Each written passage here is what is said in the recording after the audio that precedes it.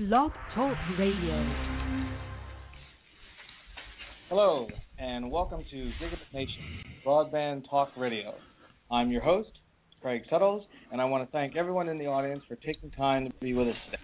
Our mission, as always, is to provide information to help public, private, and nonprofit organizations get faster, better broadband everywhere it needs to be.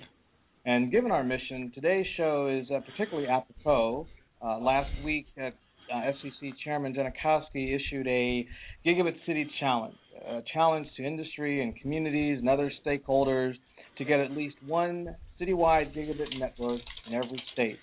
And needless to say, media response was pretty swift, and the punditry response was even swifter. I would say the responses ranged from supportive to cynical and everything in between. Having worked with communities on broadband strategy planning, I know that saying that you want broadband and actually making it happen are two very different things.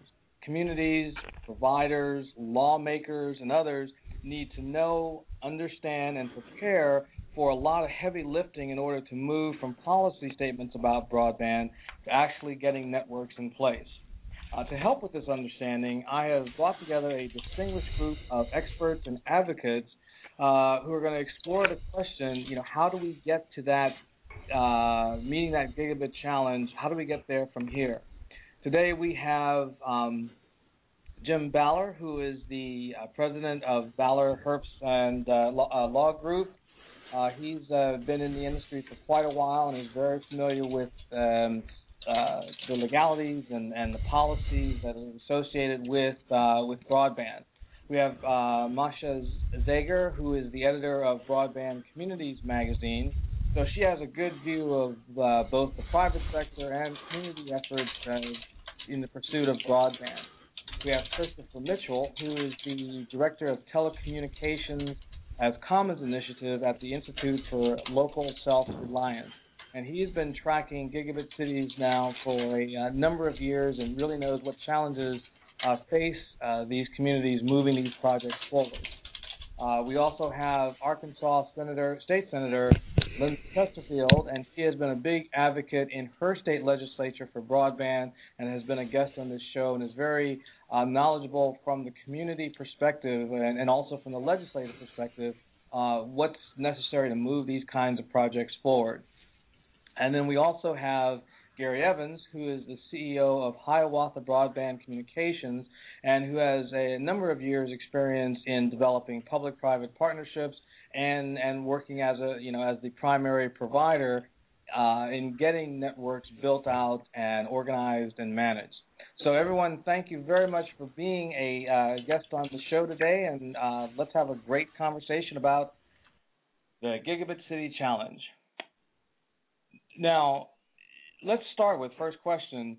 Is Chairman Genachowski's initiative a positive policy directive, and is it achievable? Can we get there from here? And we'll start with Jim.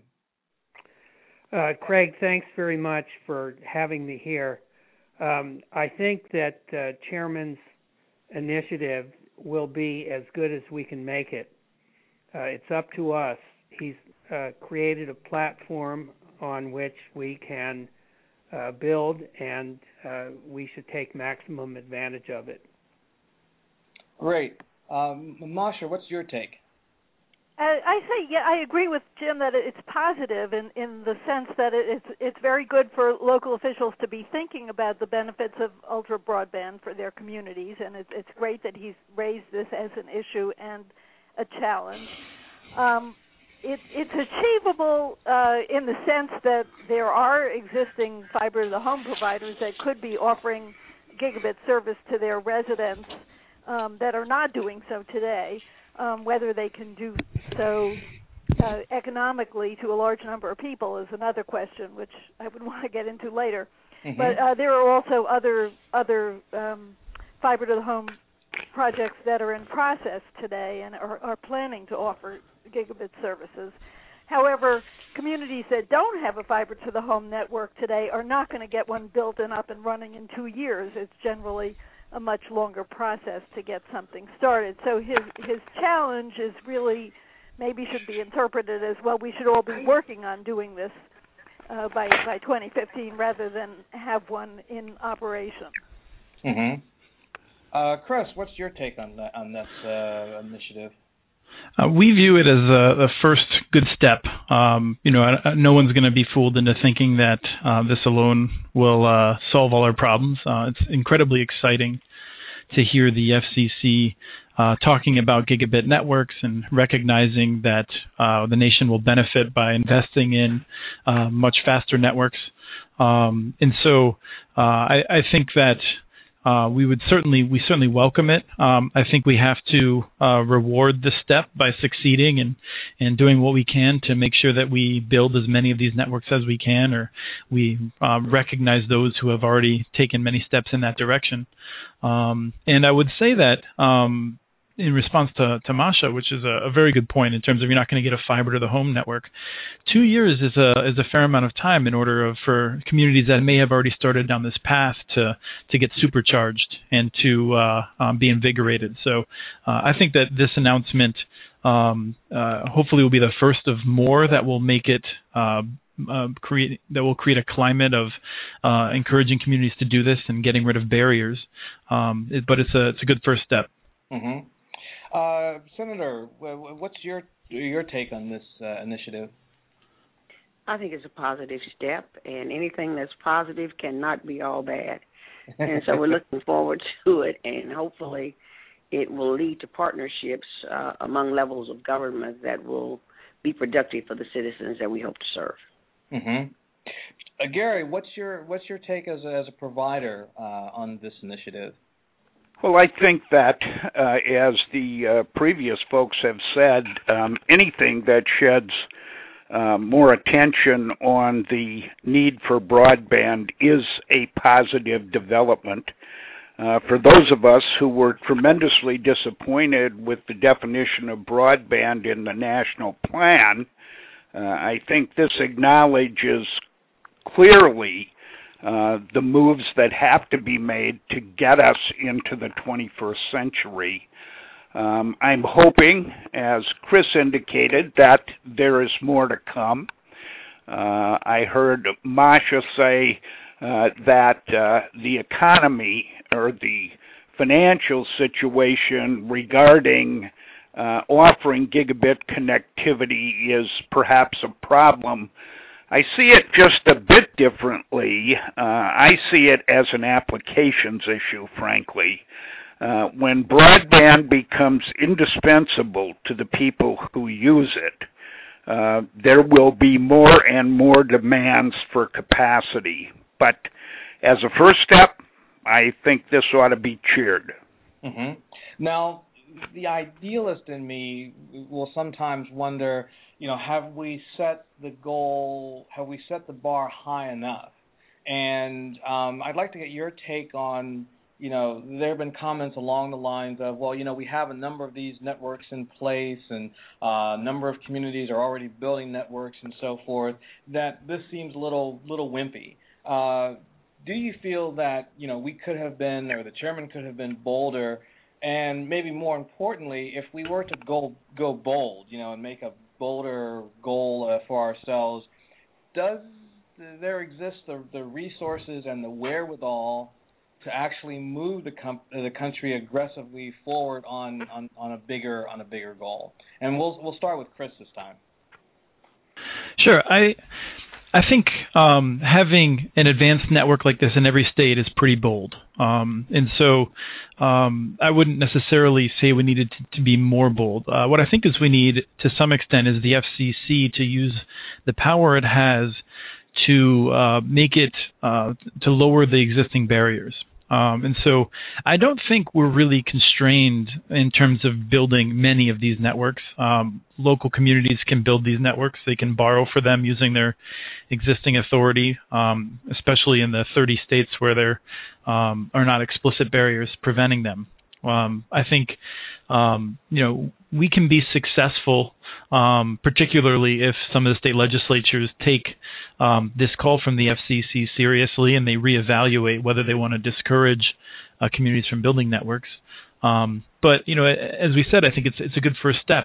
If the chairman really was inspired by CES, then I think it's a terrific first step to building the networks we need. So I can go on, but I'm going to hand it over to our panelists. Senator, what's your take? Are we bold enough? Are we kind of half-stepping? Where do you see this in terms of, I don't know, should we be more aggressive? One of the things we've got to do is to make sure that the audience we're trying to reach is ready for the message we're trying to send. Uh-huh. And one of the things that we're having difficulty with here is that we have a youthful population that see the necessity. And then you have the blackberries who think that that's enough. But I think what Connect Arkansas has been doing is to educate individuals who we might call senior citizens or individuals who are a little bit older as to the need for broadband connectivity. Until you have an audience that's ready to accept the services you're trying to render, it will do us no good. And so we've got to educate that public so that they understand the necessity for it. And I keep using the analogy of electricity as I've done before. It was not seen as a necessity until the neighbor got it, and then the next neighbor got it. And as we roll these things out, then we build not only capacity, but we build interest. And when we build interest, the capacity grows. Okay. Gary, to pick up on your, you had a little different perspective. In the net of it, do you think this was is this a bold enough mission for us, or should we be striving for more?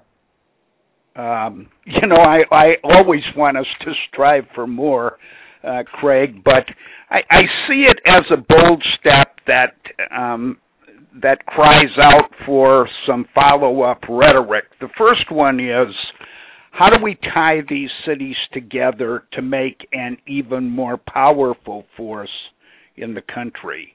And then the other thing, I was disappointed that the chairman didn't single out U.S. Ignite in his comments because clearly for me the application side is a major factor in us being able to promote the construction and use of high-speed networks. Mm-hmm. Okay. Jim, what's your take? Well, bold. I agree with everyone that the uses are the key, and we're at a stage where we know that we are inevitably going to fiber. We know that our competitors around the world are moving in that direction. We know there are going to be tremendous benefits to the countries and the residents and businesses and institutions of the countries that get there first, that form the platforms for innovation and development of new uses. But we're in a period of transition where the visionaries see where we're going but are constrained by the economic realities of building the networks and having them pay for themselves. That said, the idea of having a challenge like this, I might remind us, is not new to Chairman Genachowski. The month before the National Broadband Plan was issued, he delivered a speech at NARUC saying that we've got a plan. The plan is going to have its goals of 100 megabits per second for 100 million households by 2020, but we need bigger test beds across the country. We want to lead the world in test beds. And as Gary just noted, over the last few years, we've had a series of initiatives from various sources. U.S. Ignite is one of them. There's also the GigU initiative. There's Gigabit Squared's part of the GigU initiative.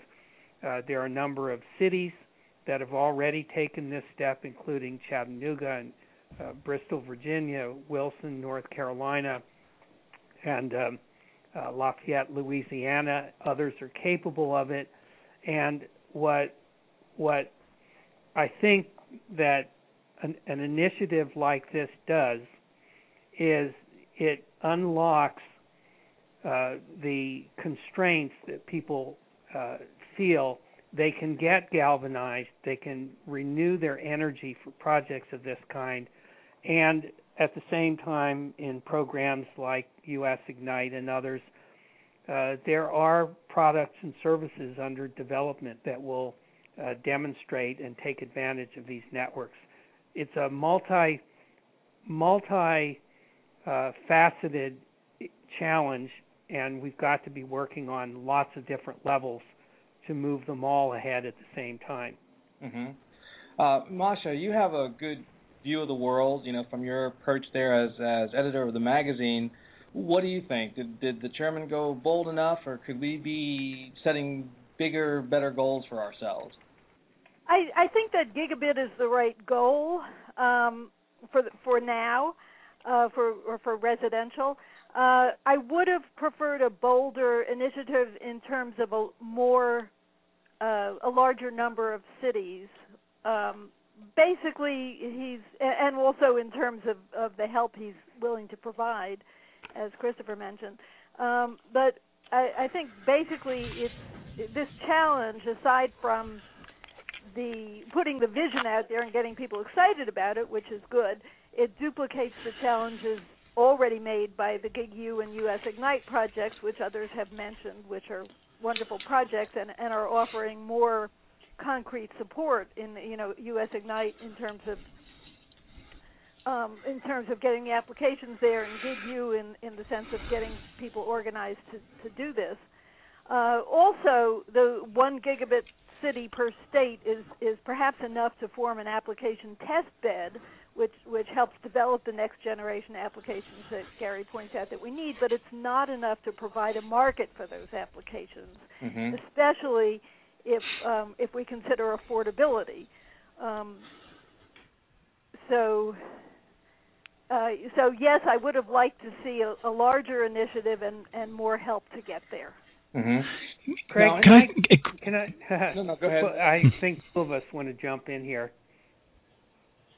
Yeah, sorry, this is Chris. I just wanted to expand on that. And I think, Jim, you were giving me an opportunity. If not, I'm sorry for being rude. Yeah, but go ahead. I'll get the next one. I think Masha is correct, and I've been very critical of the FCC for a variety of things, but I think that this is a good, bold initiative from this FCC because you have to recognize the power of the carriers in Washington, and if they had come out with a truly bold initiative that would have knocked all of us backwards, then they probably would have incited the carriers to give a whole bunch of money to the Congress critters, and then they would have been on the FCC and probably taken away FCC authority. And so it's important, I think, to have a context. We need to recognize that this is a terrific step forward for what we have in terms of an FCC, in terms of the chairman's past performance. And we also have to recognize that we need to change more things if we're going to have an FCC that's going to take the actions that we would like to see it take. And now, Craig, Jim, I was going to make a little different point from the one that Chris made, but I agree with everything that Chris said. When you take a look at the way that this challenge is structured, the idea of asking for at least one city in all 50 states is interesting in that it has certain implications. Now, we have 19, 20 states that have barriers, and by singling out all 50 states, that implies that we have to look at the barriers in the various states and do something about them if we're going to meet that challenge. So to that extent, the structuring of the challenge as being at least one in 50 states carries a political dimension, I think, that is also an opportunity for us. Now, Jim, again, you have a pretty broad view of a lot of things that are going on within broadband. To Masha's point about we've got the Gig.U initiative and we've got Gigabit Squared, doing their thing, and US Ignite. Can this policy statement, can this challenge perhaps unite these various initiatives, say, more effectively to come together and move things forward? Well, I think the people who are doing the projects are all united. We are constantly getting together with one another, supporting one another, and all that. So there's no question that the folks who are doing the gigabit stuff, the people at the White House, Lev Gonick, the others that we've mentioned, we're all coordinating and helping one another to the extent that we can. What this initiative does, I think, provides a form of validation from high on at the FCC, and it provides also a process that will include workshops and development of best practice resources and so on and so forth. These things exist in part, but the FCC is going to add some organizing steps to this process. But where I keep coming back is that it's up to us. It's an opportunity in and of itself. It's not enough to move the meter. We have to do that. We have to take advantage of it. We have to stir up other people, citing the initiative as confirmation that we're on the right track. And then if we can do that, then the initiative can serve as a pebble in the pond that will spread in its impact. Mm-hmm. Now let's change direction here just a little bit. We've got cities such as Chattanooga and Lafayette. I mean, we sort of have the usual suspects, if you will, whenever people talk about gigabit networks. But there actually are quite a few other gigabit networks already in place. I want to, pose this to Chris and Masha. What are some of those other communities we may not have heard about a lot, but have gigabit networks? And also, what's the one common thread that seems to run through those communities being able to get these networks online? So maybe we'll start with Masha. Okay, well, Christopher probably knows more of these than I do, but among the municipalities, there are the Utopia cities, which is 11 or so cities in Utah that have a shared fiber-to-the-home network. There's Morristown in Tennessee, there's Bristol, Tennessee, Bristol, Virginia, and underway Seattle, Sandy, Oregon. But those are the community initiatives, but there are also many competitive providers, which is very interesting, that are providing gigabit services. The very first one, which we wrote about in the magazine in 2007, was a company called Paxio, which is right there in Oakland, Craig. And they're small scale, but they are still offering gigabit services throughout the Bay Area. Also SonicNet in the Bay Area, Google, of course, a company called Wolf Internet that can bring gigabit services to multifamily apartment communities. There's a new network called RST Fiber being built in North Carolina that's just starting up. There's Hiawatha, which Gary can tell us about. Gigabit Squared is starting one in Chicago. Case Connection Zone in which is done by Case Western Reserve University in Cincinnati. CityLink Fiber in New Mexico, and probably many more. And these tend to be small, either profit-making or non-profit organizations that are very agile and are able to do things that incumbent providers, both large and small, have difficulty doing. Before we shift to Chris, we have a caller. I want to make sure I get that person in if we haven't lost them. Hang on one second, and I'll get back to Chris. Hello, this is Gigabit Nation. Do we have a caller? Hello. We might have lost this one. I should remind folks that if you do call in, there's no hold music and there's no real indication that you're connected. So if you do dial in and you get the silence, you're still in the queue, but we don't have a way of pumping in some sort of hold music or whatever. So sorry about that for whoever we just lost. If you want to call back in, we'll be on alert and catch your call.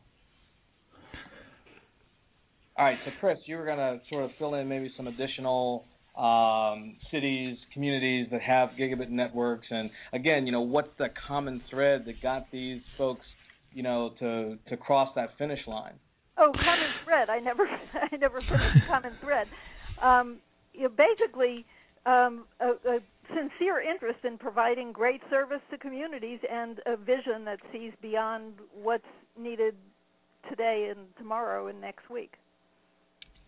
Right. I think Masha left such a great list that there's not many I could add to it. I think Burlington, Vermont has passed more than 80% of the city, and they're offering a gigabit to those who have the opportunity to be connected. There's a minority that are not able to connect that, but there's a definitional issue to some extent with this challenge, I think. Some of the cities that appear to be listed don't connect everyone, and in fact, the one that may have been the most inspirational, or at least have attracted the most news coverage, Google, they're not going to offer service to every last person, although they're coming pretty close. And so, we can talk about cities that you've profiled in the past, Greg, like Santa Monica, where, many businesses have access to 10 gig. Just about any fiber to the home network could do a gig if they wanted to.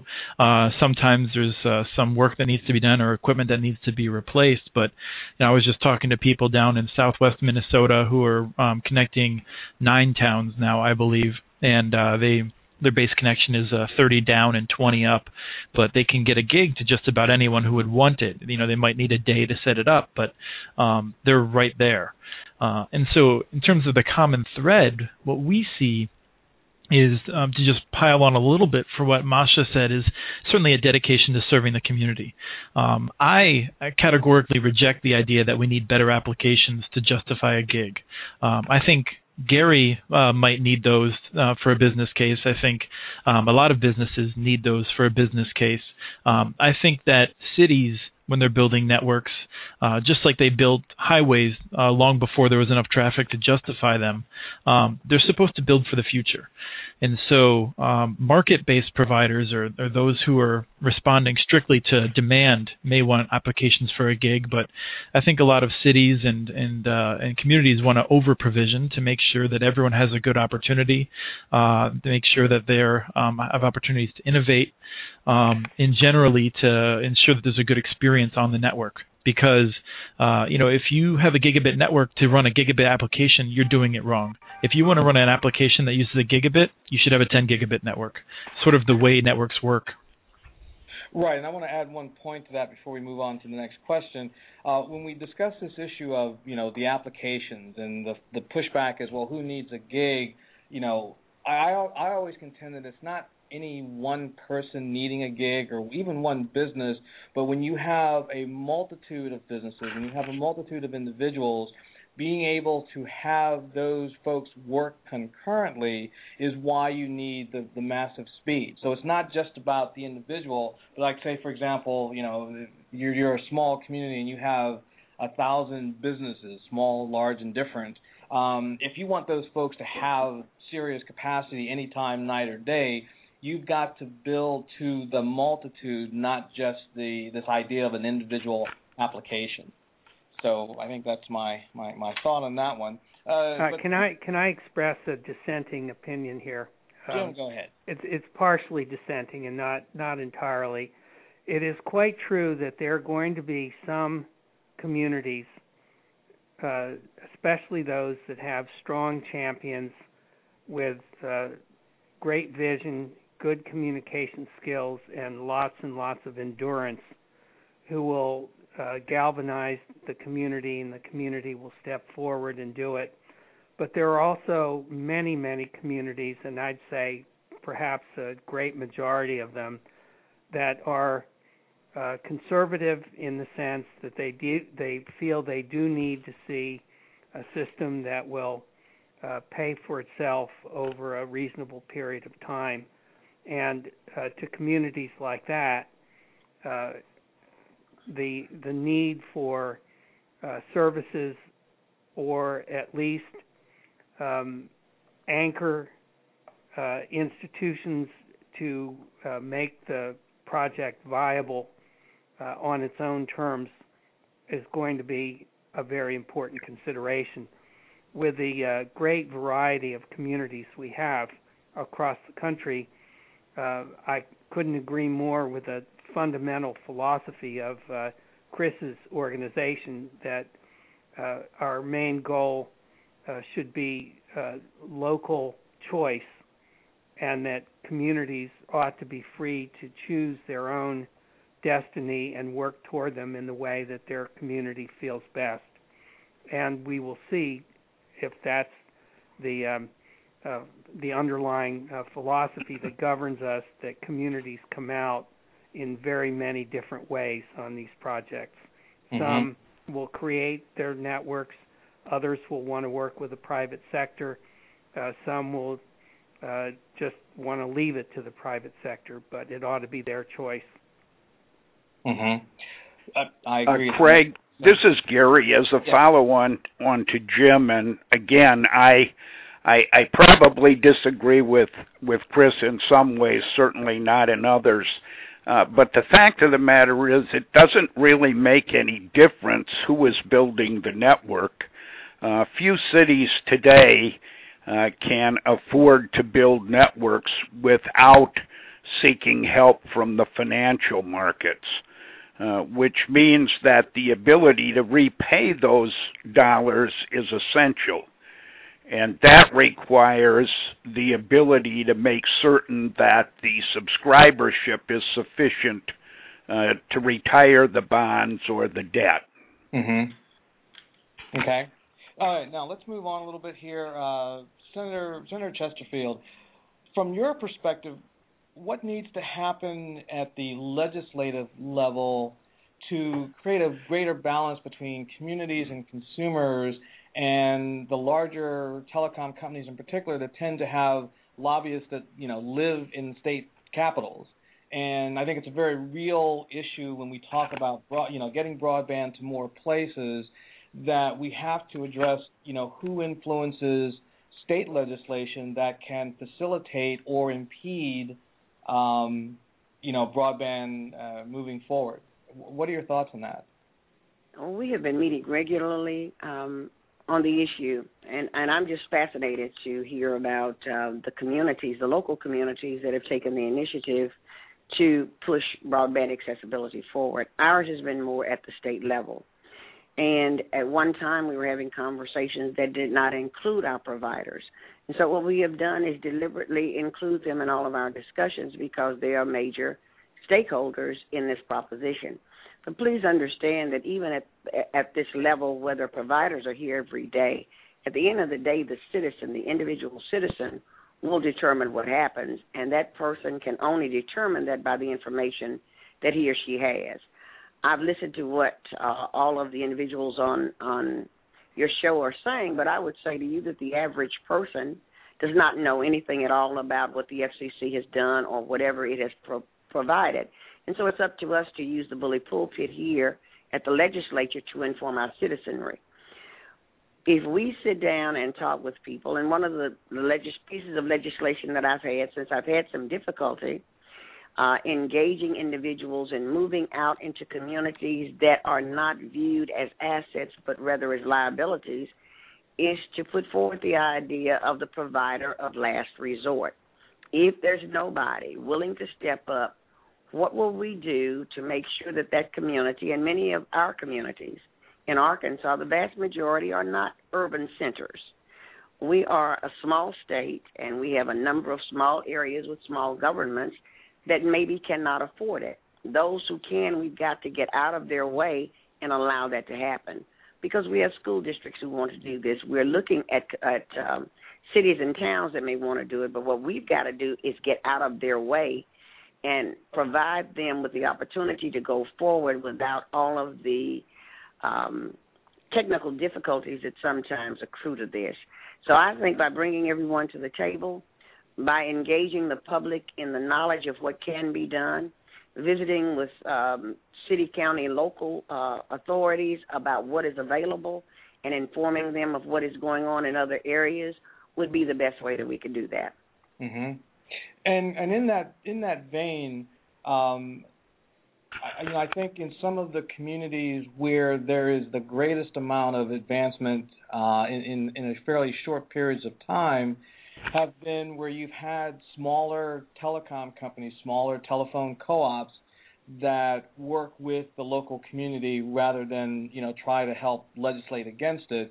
Are there ways in which, again, coming at this from the state legislative perspective, that state legislatures can foster more of that kind of positive interaction, that positive partnership, again, to move things forward? I don't know if maybe specific types of laws or specific types of initiatives or incentives. Well, there may very, very well be, but we're dealing with harsh economic conditions at this time. Mm-hmm. And one of the things that we're trying to do is just simply find money to continue to fund Connect Arkansas, which has been that group which has provided the connectivity for the state of Arkansas.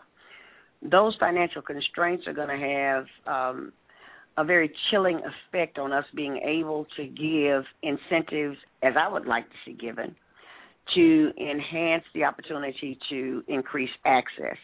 So we're going to have to look at very, very closely what is available financially through the state. And with states fighting for Medicare, just to maintain the current funding for the programs, we're going to have to look at and try to influence individuals to say that this is just as important and perhaps in the near future may be more important as we look at telemedicine, as we look at education, as we look at everything basically that is going to impact the state. We've got to look at it in terms of broadband access, broadband connectivity, et cetera. Mm-hmm. Senator, I wish we could clone you and spread you out to the 50 states. Some people might want to spread me out just by chopping me up. But we've had some we've really, especially in the interim, here in the session it's more difficult, but in the interim we have tried to take this message on the road by having our committees meet throughout the state, not just in urban areas, urban centers as such we have here, but in smaller rural areas and visiting with individuals, expressing our desire to do more and hoping that the groundswell will be from the bottom up, because as citizens say, we want this, we have a better opportunity then to demand that we be a part of the budgetary process and move this forward. Mm-hmm. Now, Jim, I want to get your perspective, too, because you've dealt with a lot of state legislative bodies and so forth, and what's your take in terms of, how we can get legislators to be more, proactive or somehow lessen or increase the influence of constituents in these discussions and laws that are created? Well, this has come in stages, and over the years, we've had waves of bills proposed and passed by the carriers, and then we've had years in which the educational process has worked well, and entities like Google and others have made the case for barriers being contrary to the interest of the communities involved and to the private sector and to America's global competitiveness. We are always at a strong disadvantage when the carriers decide to go on campaign, invest huge sums of money in it, and they have far, far deeper and greater resources than we have. And yet we need to keep at it. We need to provide the education, we need to counter the misstatements and omissions of the carriers in their campaigns. The issues raised are often the same issues that were raised against municipal electric utilities a century ago. The answers are the same, and it's a question of getting the boots on the ground. We've been very successful in campaigns where we have had strong efforts by lots of people, the national and local organizations that support municipal choice, the private sector side by side with us. When a legislative campaign happens, you've got to literally be in the hallways day in and day out throughout the legislative session, countering statements, responding to proposed changes in the rules, providing amendments of your own.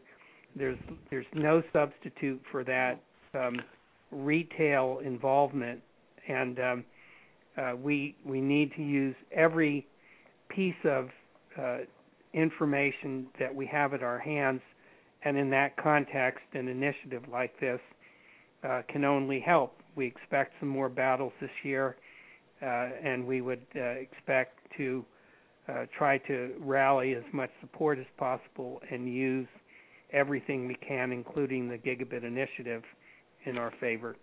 Mm-hmm. Let me just say this, if I may, Craig, if you don't mind. There are some things that are going to drive the connectivity issue, and one of the main ones is going to be Common Core. Over 40 states have decided that they're going to sign on to the Common Core for education. In order for their children to take the Common Core, they must take it via Internet. If parents want their kids to be successful, then they're going to demand that those children have access to broadband so that they can practice it at home. Otherwise, we're creating a digital divide that will be horrific. The other piece is going to have to drive it, and I think we'll drive it, are the opportunities for telemedicine that are available now as a result of the Affordable Health Care Act. Sometimes things drive things that aren't necessarily a part of what we think. If the education of our children is inextricably intertwined with gigabit service, then we're going to be looking at expansion. If the opportunity to provide health care for our citizens is inextricably intertwined with connectivity, then we're going to be looking at expansion. So I'm thinking that there are things that are of importance to the community that can help to drive the expansion of what it is we're talking about today. Perhaps I'm wrong, but I think education is universal in every state, and the majority of our states are looking at that connectivity. So you have some ways of getting to the community and saying, we need to level the playing field so that all kids who are taking this Common Core will have access not just at school but at home, and that too can lead to some expansion. The one thing I would add to that is that over the years, the single most common and important driver has been economic development. That's true. And education has been a close second. Healthcare now is becoming widely recognized as a third leg of the stool, and there are others, but those three are the ones that, when the incumbents talk about unfairness and all the advantages that communities have and so on and so forth, our main points have always been economic development, educational opportunity, economic development, and now with people like the Senator and with the growing recognition that you can't do anything anywhere in our society that's meaningful, particularly in education and economic development and healthcare, without access to the internet, it ought to be easier for us to educate members of state legislatures and the public. Craig, this is Gary. I suspect that most of you read with interest, as did I yesterday, the New York Times editorial piece by Susan Crawford, who had an interesting take on this issue. Mm-hmm. She noted that in literally 20 states, laws sponsored by incumbent network operators have raised barriers. That's certainly true in Minnesota, but the point she made, and I quote, in response, Congress must act to restore local communities' right to self-determination by preempting these unfair and anti-competitive state laws. A very interesting take on the issue of how we get there. Mm-hmm.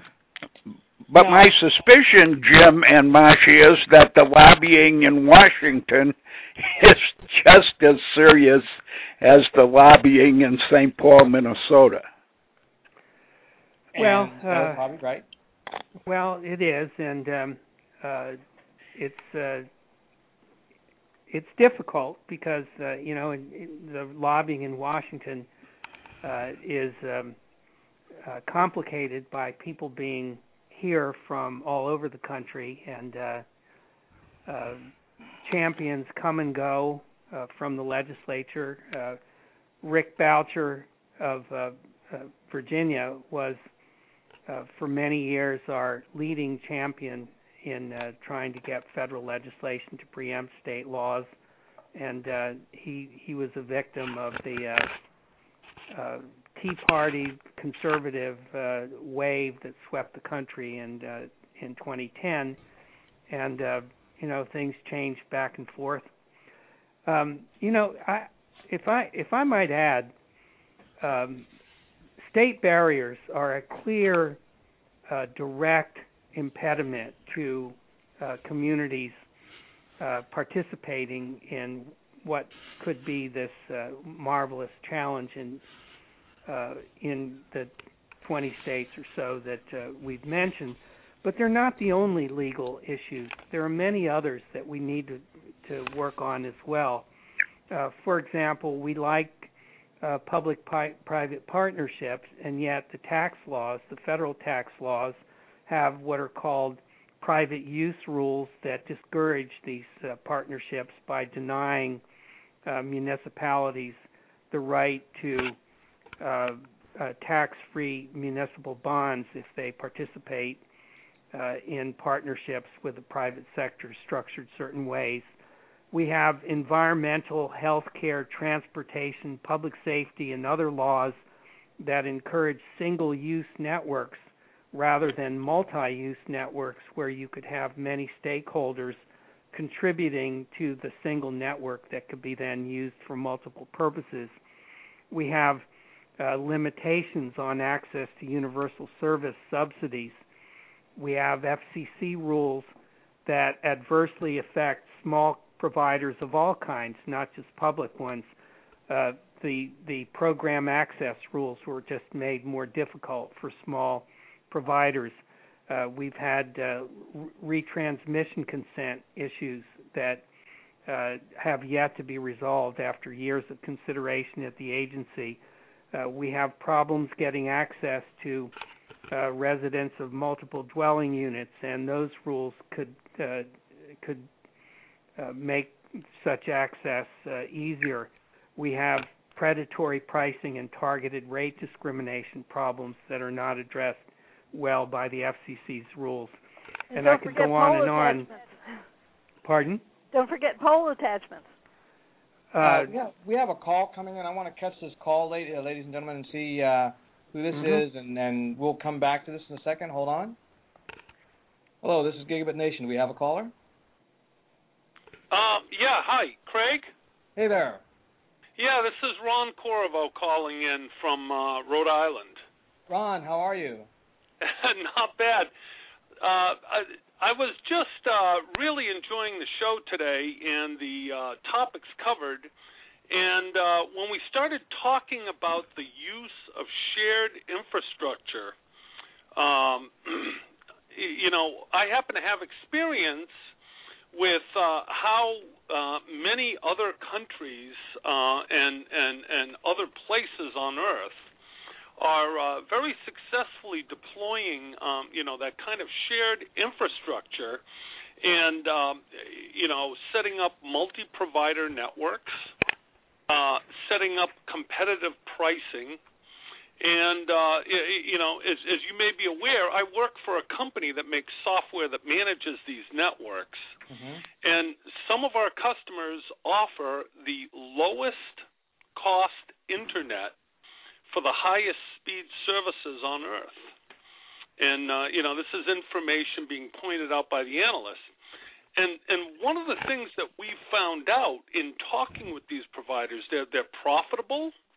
They're able to provide a great quality of service and all of that on these modern fiber networks. But the most important thing is because they're not having to build out all of this proprietary private infrastructure, and they're able to make use of, this common resource, the same way that we wind up utilizing the electrical grid, the nationwide, gas system and local water systems. And one of the things I think that if we're going to get applications really rolling in education, healthcare, and public safety, and really look at economic development, a lot of the topics that we've touched on in this call are going to depend on having these gigabit networks where, from an economic development perspective, I think our industry knows a lot of folks that have literally created their own jobs because they have access to the internet. They have tools like GoToMeeting, Skype, Blog Talk Radio, to be able to provide them a forum by which they can earn their daily bread. Mm-hmm. And as someone who utilizes the internet on a daily basis to work and to participate in great venues like this, I think it's critical that we look to how things are being done other places very successfully on Earth with ideas that really haven't been tested greatly here in the U.S. Mm-hmm. That makes a lot of sense, and I definitely appreciate you calling in with that comment. And we'll probably see you at the Broadband Summit in April, right, in Dallas, Ron? Absolutely. You will be seeing us at the Broadband Summit, and we'll show you how our software is helping communities figure out where they can build out these networks profitably, connect people and businesses and all of their community anchor institutions at very, very low cost, very, very low OpEx, and a lot of self-service technology. Great. Thank you very much. And I'll see you there. We're going to have to move on here, but thanks a lot again for calling. Okay, thank you. Yeah, Craig, allow me to say thank you for allowing me to be a part of the conversation. Yes, I know you have to leave. And I do have to leave, but let's remember that while we look at providers and everything else, politics is still local. The individual in that senator or congressman's district or in that senator or representative's district still holds great sway. And I would suggest, too, that as we try to roll the message out, make sure people know what we're talking about. Mm-hmm. There is a language of individuals, such as yourselves, that you understand. But if I'm trying to sell this to the average person, how do I sell it? And what do I say to make sure that they understand what I'm trying to get them to do? And I think we've got to be careful as we roll out our message that people understand what it is we're talking about. There are so many folks who don't know anything about gigabytes or anything else, but they do know I want my child to have a good education. I want to have good economic development. I do want to have good medicine. And we need to craft our message so that the average person will understand what it is we're saying. Thank you all for what you do. Craig, thank you for allowing me to be a part of the conversation, and God bless each and every one of you. All right. Great to have you on board again. Have a great day. Thank you. You too. Bye-bye. All righty. There's an interesting point in there, and I want to pose a question to Masha first, but others obviously can step in, which is, we in the industry, we here around this table or this microphone, we talk to each other and we're kind of folks in the know, but as an industry, Masha, do you think the industry educates the communities well enough? Do we even as advocates, people like Susan and Jim and Chris Mitchell, are we doing a good job at actually getting the message out to folks? I mean, from your perspective. I think we are more in the last few years than before, just judging by the sort of level of information that of my non-industry acquaintances. So I think that people are they're hearing about Google, they're reading things by Susan Crawford and others, and I think people are becoming more aware. But this is where I get a chance to put in a plug for our fiber to the home primer. Broadband Communities develops what we call a fiber to the home primer. It's a standalone publication called What Fiber Broadband Can Do for Your Community. And it tries to explain all these issues in non-technical, non-industry specific terms, so they're intelligible to the average person, and bring up a lot of the issues that Senator Chesterfield was so rightly talking about. That why you need broadband if you want your kids to be educated, why you need broadband if you want to have access to health care, and so forth. And this publication we provide in bulk to communities that are trying to rally local support for high-performance networks, and they've been used very successfully. The RS Fiber project in Minnesota, for example, took about 10,000 of these primers and distributed them to everybody, and they've got 8 or 9 communities that are getting ready to put in a gigabit network, and they mailed them and gave them to everybody and got people to actually support the formation of an organization to build this network. And this primer, once people read it, they got it. And it's not just communities, but small competitive providers are using this too. There's a company called Spiral Internet in California that is also giving out these primers by the dozens and hundreds, and we're trying to get people excited about the project. What and this might actually be a good point to bring Chris in on too, because Chris, I know that you have authored both alone and with some other folks a number of short policy/tech statements dealing with broadband. Do we need to do more of those? And maybe you want to talk about a couple of the ones that maybe you have found most effective at getting the message across that you've used. Sure. Yeah, we've done a number of case studies, and I'd say that there's more that can be done, certainly. At this point, I think we might want to focus more on making sure people are aware of them. And so, we've written about, most recently, Wilson, North Carolina built a network called Greenlight. Wilson is a higher poverty community than many. It was really hard hit by the downfall of tobacco and manufacturing, not unlike Bristol. And so we wrote about how they built this incredible fiber to the home network. And then we wrote a second piece that explained how Time Warner Cable then spent 4 years and with other industry partners over $1 million to make sure that no other community could duplicate that success in North Carolina. So we try to really do a good job of explaining it. how communities have done it, lessons learned. We're not some sort of just rah, everything's great, daisies and sunshine. We do wrestle with the problems that communities face. We wrote an examination of Burlington, which Gary's been involved in terms of turning around. So we try to draw lessons from communities that have struggled. There's not very many communities that have struggled, but we have to wrestle with those that have and make sure that we're learning from them.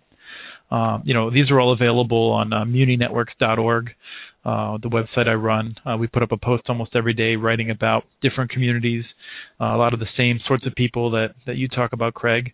And then we put together some fact sheets lately, and we're going to be doing some more of those. We try to talk in a language that anyone can understand. And we in the fact sheets, we have a number of just different examples of the successes that can come out of communities that are able to invest in themselves.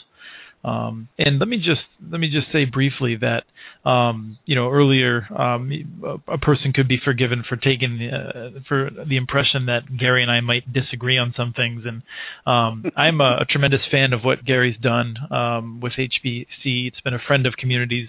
Our fear is not that HBC is going to turn into a bad company or anything like that when we encourage communities to build their own networks.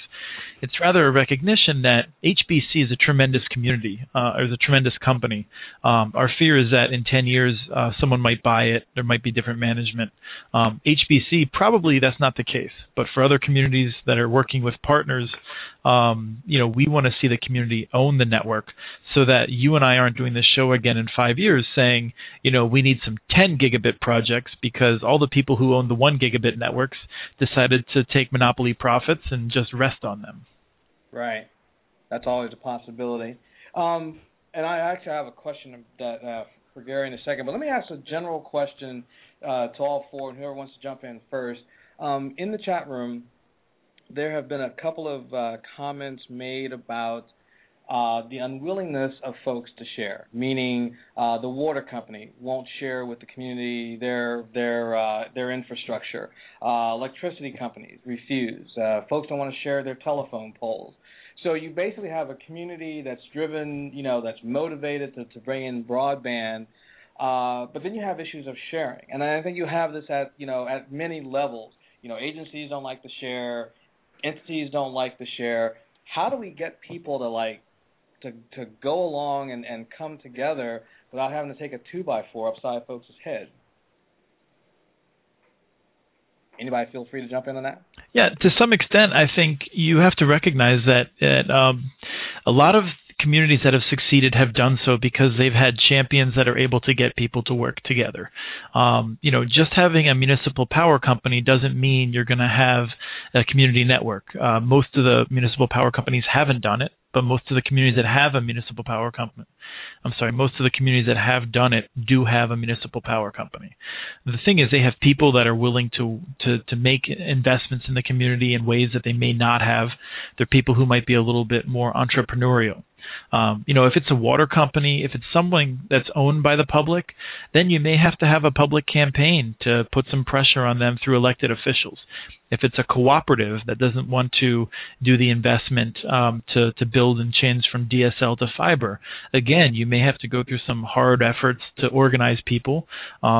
We saw this, and I'm sure Jim knows much more about this than I do, but there's a number of instances throughout history where waves of frustrated members of municipal utilities and cooperatives have organized revolts because they were frustrated that their leadership wasn't making the investment that they thought was necessary. Public ownership's not a panacea. It sort of gives you the opportunity to do hard work to make a difference, but it's not going to be a given.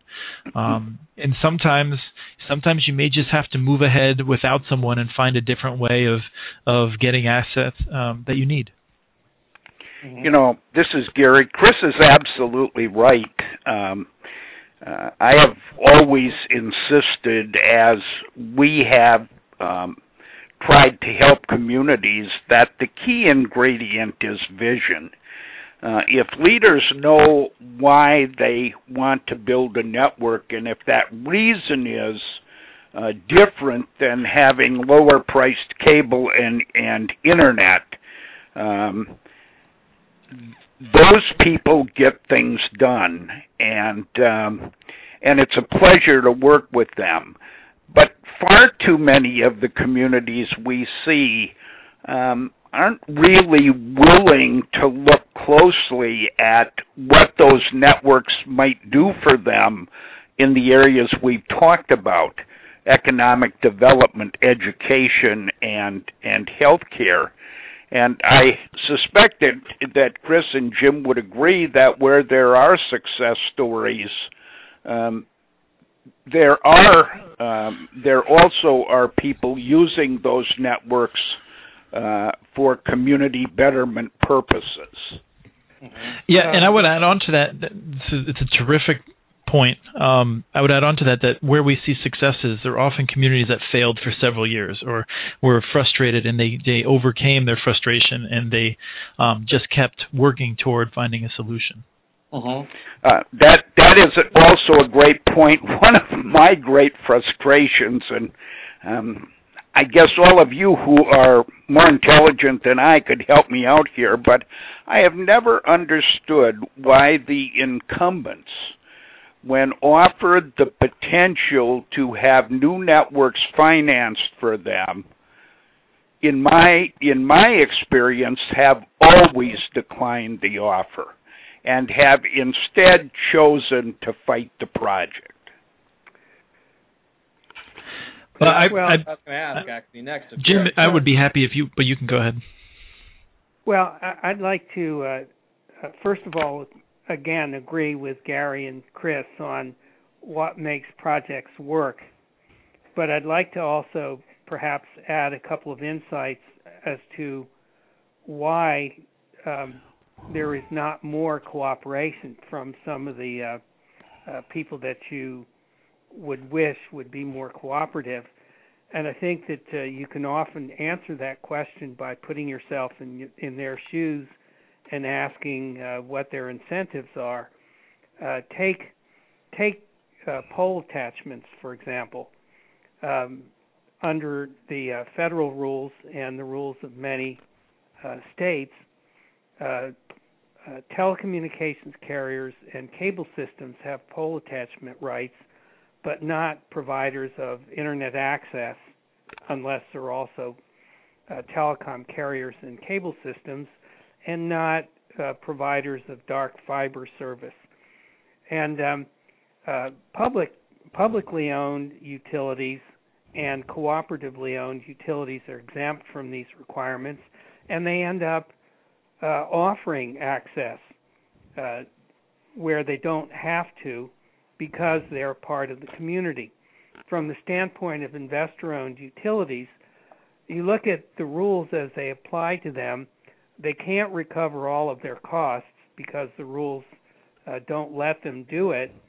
If they allow people who aren't required, who they're not mandated to allow on their poles, the more they allow, the more money they lose, the more burdensome their jobs on a day-by-day basis are, and the more risk of electrocutions and various other things are there for them. So from their perspective, because the rules in part don't make sense, their incentive is not necessarily to act in ways that are best for the community. In the case of the water department, in the case of police chiefs and fire chiefs and things like that, they view themselves as having primary responsibilities, and they're very conscious of what they think they need to exercise their responsibilities and are concerned about sharing that would undermine them in doing their tasks. What we need to do is to keep building where we can with the public networks which view themselves as being on mission to do what's best for the community, but at the same time also look structurally at the impediments that exist out there that prevent others from making that transition and viewing our local and our national interests first. and then working toward making the adjustments necessary to enable them to participate as well. And I would take that out to just one higher level and say that it's a realization that came to me recently, sort of studying some of the history of monopolies. And that's that Wall Street doesn't look at Comcast like a cable company. It looks at it like a monopoly. And it doesn't care what Comcast does. It just recognizes that Comcast has the capacity to raise prices every year and to not lose customers in doing it. And so, they don't really care if Comcast is investing more. They don't really care if AT&T is investing more. What they care is that they're getting a return on it. And to the extent that any of these major companies that are effectively creatures of Wall Street now, that to the effect that they are doing things that are outside, whether or not it's just going to be a return on investment, an immediate return on investment, they start to get concerned and they start to be punished. And so whether it's a community that's willing to, you have a community that's willing to build a network for an incumbent, but the incumbent is afraid of losing control. It's afraid of inspiring other communities to think outside the box. And so, to some extent, they just want to preserve this present arrangement as long as they can. We came very close in one case of, I won't mention who it was, a very prominent municipal network. We came very close to partnering with a major incumbent, but from the incumbent's perspective, it would have had to change its practices to such an extent, its billing practices, its engineering protocols, and all of that, to make it possible that even though it wanted to participate as a partner to the municipality, it just couldn't do it. I think, though, that the bigger reason for them is that from a broader perspective, they look at what they do as setting precedents, and unless and until they're ready to make a major shift company-wide, their calculus probably is that they're better off not creating examples that they might have to live with elsewhere than to take advantage of any particular opportunity. I've been involved in developing public networks for more than 15 years, and in virtually every case, the community has gone first to the incumbents and offered to work with them to build facilities that would serve everybody's purposes, and they've always, in virtually every case, either gotten an outright rejection or a non-response, and that we'll keep trying, of course, but there's no reason to hope that this will change anytime soon. Masha, I have a question for you.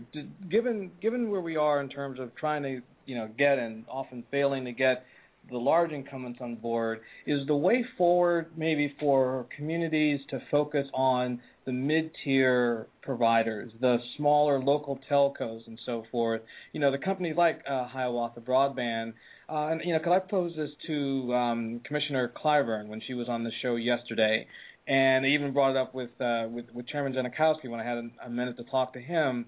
It's like it seems like the smaller providers, the WISP, the telecom co-ops, they're the ones willing to partner. They're the ones willing to see the advantage in having the community underwrite the infrastructure, and they come on board and provide services. Maybe we just stop wasting our time with incumbents. Should we go and focus on those smaller players? Yes is the short answer. There are really two types of players. There are the competitive providers, such as Hiawatha, which have done a fabulous job of going in where nobody else will, either on their own or in partnership with communities. And then there are also many small incumbents, the rural telephone companies, which tend to be very community-oriented, economic development-oriented, they are often the largest employer in a community. They've often been providing services for 100 years or more. So those companies have been the small incumbents have been often very willing to partner with communities in operating networks that communities build, as I think you've written about, Craig. Mm-hmm. However, they are those companies tend to be much more constrained financially. So while they are often very good operating partners, they're generally not going to be sources of financing for building networks. The competitive providers tend to be more plugged into sources of financing. Mm-hmm. I want to shift to prescriptive mode here, what I would call radio consulting mode. Let's start giving people some takeaways, action steps that they might want to address here. Looking toward this gig city in every state objective. Masha, what are 2, maybe 3 main things that a community can do to rally support for a broadband initiative? Okay, well, in addition to getting the fiber to the home primer, which I talked about earlier, the biggest thing probably is for local officials to commit themselves to it and throw their support behind it. And, I mean, that's in a way what this, coming back to the source of our discussion, Genachowski's Gigabit Challenge will be good for, that it throws some weight behind this. And they basically have to go out and talk to everybody, as Senator Chesterfield was saying, to the business community, to real estate owners, senior citizen centers, school officials, and everybody. And for example, Pat Kennedy of Lit San Leandro told me that who is trying to build a public-private partnership, who is in fact building a public-private network in San Leandro, California, told me he had spent much of his last year or two just talking to people at public and private and small meetings and trying to get everybody on board and understanding, what this network could do for them individually and as a city. One other thing is, I think hasn't been mentioned, is to join the Fiber to the Home Council, which has a lot of resources and is in fact developing a whole website for communities that want to build fiber to the home networks, but don't quite know where to start. Mm-hmm. Okay. Jim, let's talk about, for example, in Iowa, they have certain types of laws, such as, for example, providers there are charged property tax on whatever network infrastructure they build on top of other basic business taxes. And they're only one, it seems like a tax is specific to those providers. Should we be leading, we as in communities and stakeholders, be leading an effort to review and try to get changed certain laws that work against the providers as well as those laws that work against communities? It's hard to say on a blanket basis because situations differ from state to state, and the political strength of opponents and proponents varies from time to time. There are some states where if you have the political support and you have the need, then it makes sense to go for it. There are other states where you may have a need, but if you propose favorable legislation, there's a good chance the incumbents will hijack it and add amendments that would make things worse than they currently are.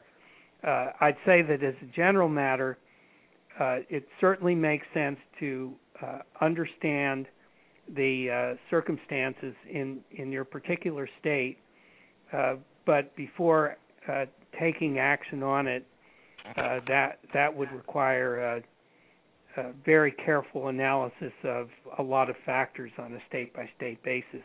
Mm-hmm. Okay. This is definitely the time, though, to become, at the very least, aware of the circumstances, to study and find out what your circumstances are, to plug into what I hope will be an increasingly active national dialogue on what it means to be a gigabit nation, to just cite the name of your program, and where we are now and what it will take to get there. I'm looking forward to a very healthy dialogue. At the very least, people should plug into the resources that already exist. Your program and your writings, Chris has a great website with a lot to do. Everybody who's listening to this should subscribe to Broadband Communities Magazine, either online or in paper. It's the best organ in the industry to cover the breadth of issues that we're talking about. I invite you to visit our website, get on our daily list, and just keep your ears up. There's going to be a lot to fill them in the next few months. Mm-hmm.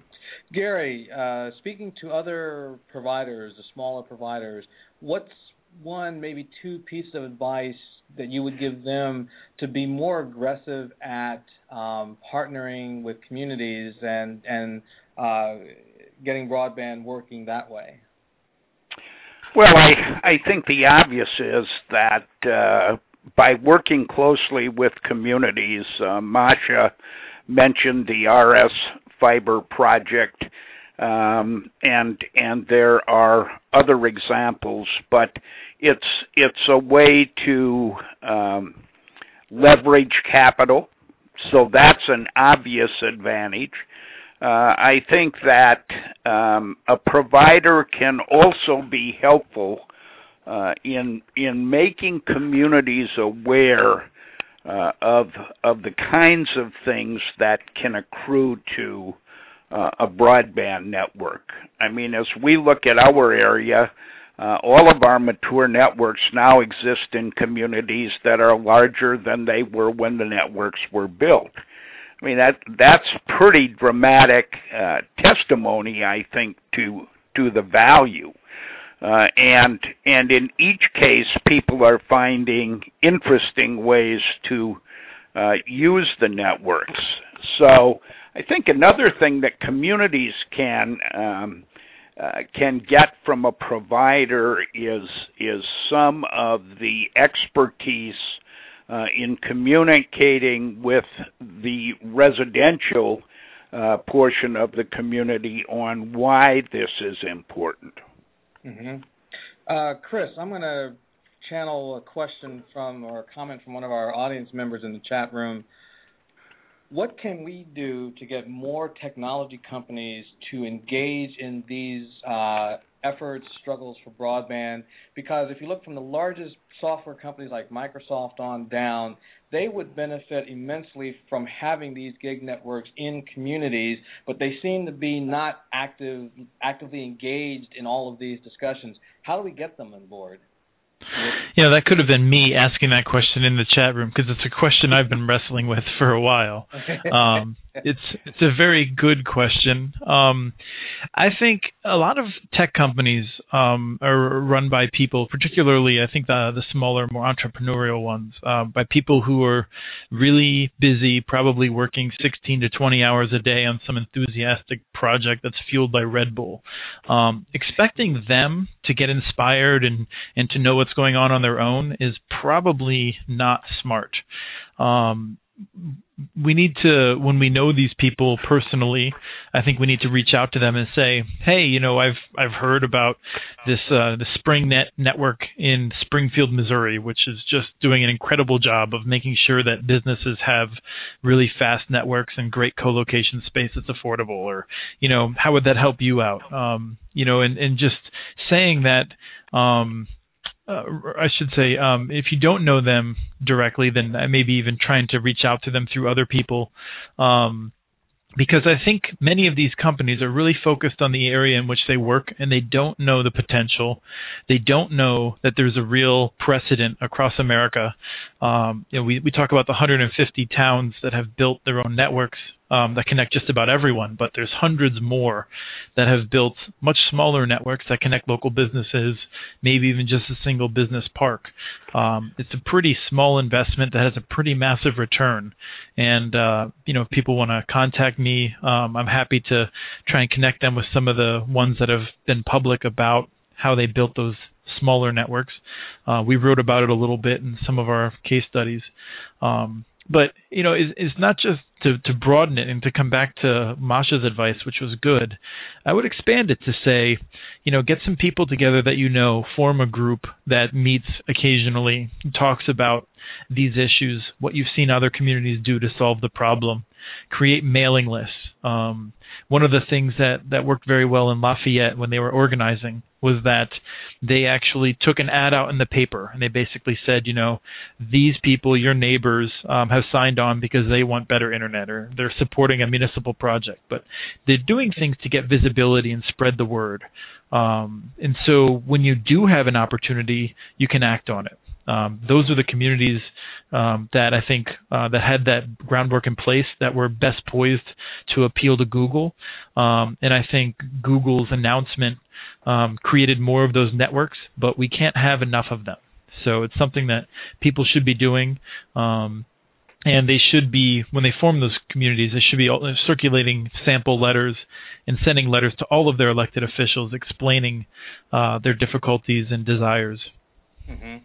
And I would point out that a lot of tech companies are doing this already. I mean, as Chris mentioned somewhere in there, that in other words, not just Google, but the Lit San Leandro project was started by the president of a local technology company in San Leandro who wanted to have better connectivity there, and the whole tech industry in North Carolina was very solidly, supportive of the not to ultimately to no avail, but of the right of municipalities to build their own networks, and the tech communities in Kansas City and Baltimore and other places have been very organized and very vocal. So it's not that it isn't happening anywhere; it just isn't happening everywhere. Mm-hmm. We are about to run out of time here, and I want to definitely thank all of our panelists and our audience. We've had a pretty big audience today. We've had lots of chit-chat going on in the chat room and so forth. So I feel like this conversation, this show was very successful.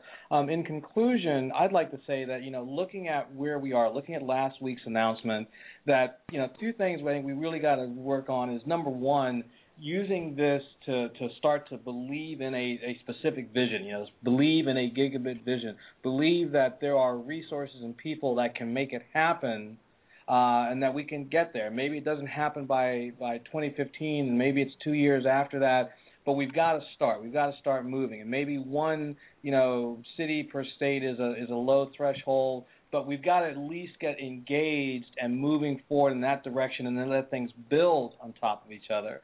The second thing I would say is that stakeholders, recruiting allies, recruiting champions at all levels, local, state, and national, is going to be key. I see folks on, the same philosophical end of the spectrum, but don't get along with each other. We have public entities within a community, and they don't want to share resources. If we believe that having high-speed infrastructure is our future, is the growth of America, then there has to be willingness to reduce barriers, increase partnerships and alliances, rather than continue to work in silos. And with that, I'm going to close off. I thank you again, our panelists, for being here. We'll definitely be in touch again because we always see each other, Lord knows. And also, I encourage the audience to keep coming back, keep participating. there will be a lot of interesting shows, a lot of interesting community projects that are going to be highlighted in the next few weeks. So with that being said, thank you, audience. Thank you, panelists. Have a great day, and we'll see you online soon. Take care. Thanks for the opportunity, Craig. Thanks, Craig. Thank you. All righty, folks. Good night.